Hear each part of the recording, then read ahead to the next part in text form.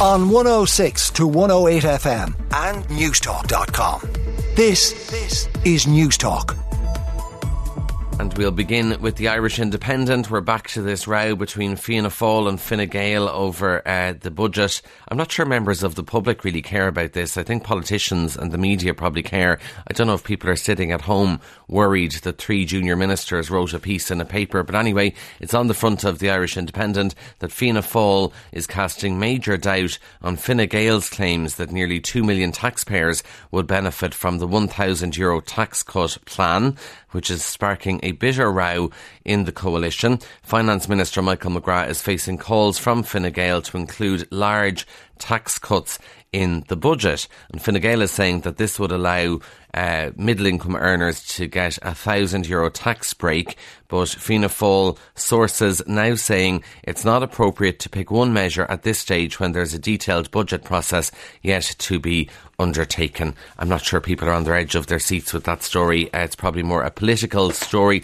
The Irish Daily Mail health staff asked to volunteer for bank holiday work. This is the new boss of the HSE, Bernard Gloucester, pleading with healthcare staff to volunteer for weekend work to avoid the dreadful position hospitals were left in on the last bank holiday. So Bernard Gloucester trying to get rid of the notion that in some way hospitals shut down some of the vital services at sort of 5 o'clock on a Friday evening. He wants them to work over 7 days, and he says wider services are needed in the coming weekends to avoid a substantial impact of overcrowding on hospitals, which would have implications for the rest of the healthcare system. So wants them to work weekends, including bank holiday weekends. The union involved says that it won't succeed without more workers and creches.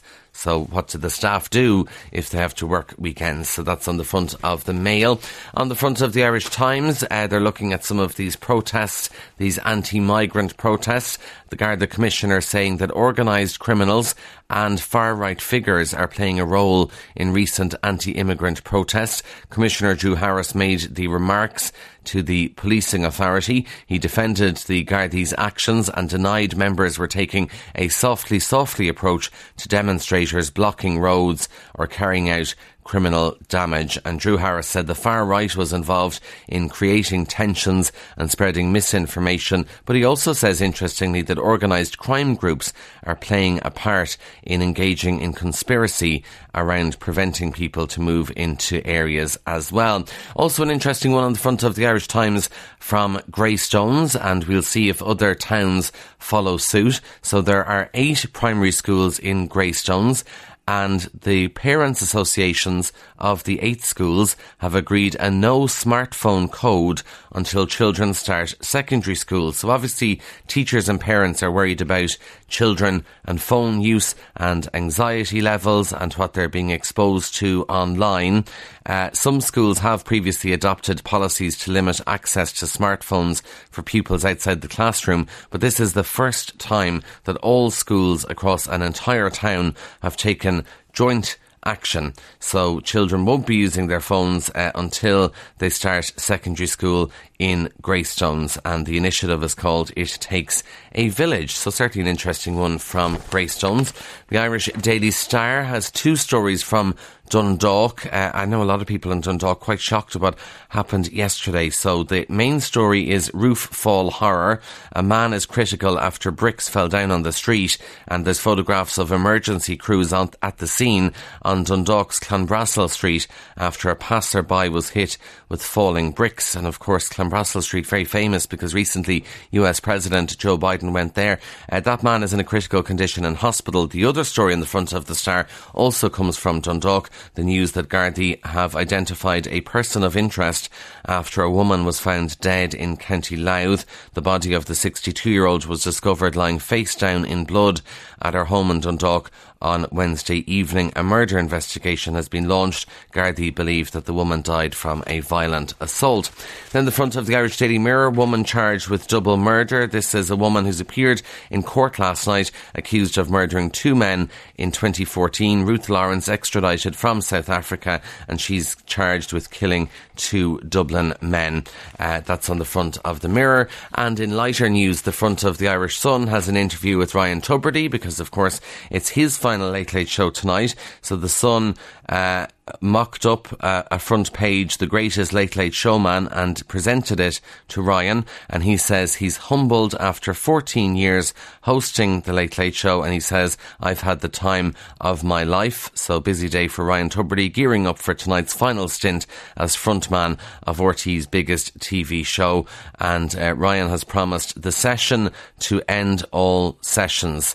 And apparently there are some celebrity surprises that even he doesn't know about. So a few surprises in store tonight.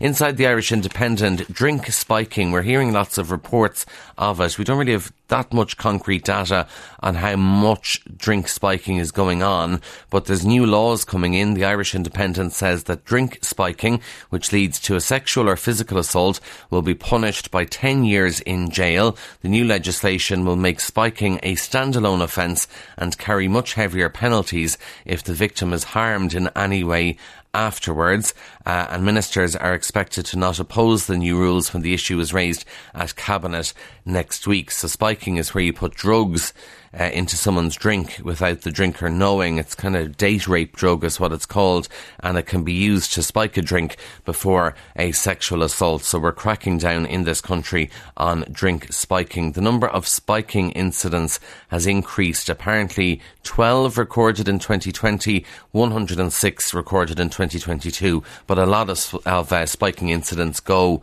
unreported, so we don't really know the true extent of the problem. Now, the Star this morning looks at the recipe for a perfect holiday. So this is going to be a busy weekend at our airports, a lot of people jetting off, and the recipe for a memorable holiday includes food with a view, a sunset with loved ones, and a funny incident. Also ticking off a bucket list item, seeing a landmark and taking a dip in the sea make a getaway unforgettable. According to a poll of 2,000 holidaymakers, 85% of those surveyed said it was the unexpected moments that made a holiday, where you have stories, I think. You know, when you come home and there's a story for years to come about what happened to someone on holidays. For 43%, spending time with loved ones is really important. I'm sure for other people, spending time alone is really important on holidays too. But no need to go abroad on your holidays, because the weather is gorgeous this weekend in Ireland. The Irish Sun says that Ireland will be hotter than Portugal, Albufeira in Portugal this weekend. So we can all be very, very smug. If you hear of someone heading to Malaga or Portugal this weekend, we can use the classic, oh sure, it's warmer here. Bookies yesterday predicted this summer could be the hottest ever. Temperatures are set to soar today and tomorrow because we have this high pressure system dominating. We're expecting highs of 22 degrees today, which is higher than southern Portugal, and the weather looks good into next week as well. So that's nice news from the Sun. If you're a Eurovision fan, you'll probably have heard this news. It's in the Telegraph. ABBA are refusing to reunite for Eurovision 2024 in Sweden, and it's kind of gas. I mean, there's a year to go and already they're ruling it out, so they clearly aren't for turning. And there were all these rumours that in some way the Eurovision was fixed this year so that Sweden would win, so that next year, for the 50th anniversary of ABBA's win, that the Eurovision will be held in Sweden. That doesn't look like it's the case though, if ABBA aren't going to reunite. They say there's no chance of reforming for the song contest 50 years on from their win with Waterloo, and they also dismissed the idea that they might write Sweden's entry for next year. So it seems like ABBA don't have that much interest in Eurovision at all and won't be reuniting for it next year in Sweden. And finally, staying with music, from the Mail, Dolly Parton has given her personal backing for an upcoming Guinness World Record attempt taking place in Kerry. I'm going to put this in my diary. It's called Dolly Day on June 24th, and it's in aid of the Kerry Hospice Foundation. So the town of Listowel is attempting to bring together the largest ever gathering of people dressed as Dolly Parton, and Dolly Parton is giving away a $10,000 stay in her tour bus, so she fully supports the idea. If you want to go on June 24th to Listowel, you must wear a full head-to-toe Dolly Parton costume, mimicking that worn by the country superstar in a public appearance or performance. And apparently Dolly's heard of the world record attempt, and Dolly herself was donated 2 nights accommodation with 5-star treatment worth $10,000 in her own tour bus. That's going to be auctioned off to raise funds for the charity. There's a Facebook page if you're interested in Dolly Day, but Listowel the place to be on June 24th. Now, those are the stories making the headlines. You can WhatsApp us 087 1400 106. On 106 to 108 FM and newstalk.com. This is Newstalk.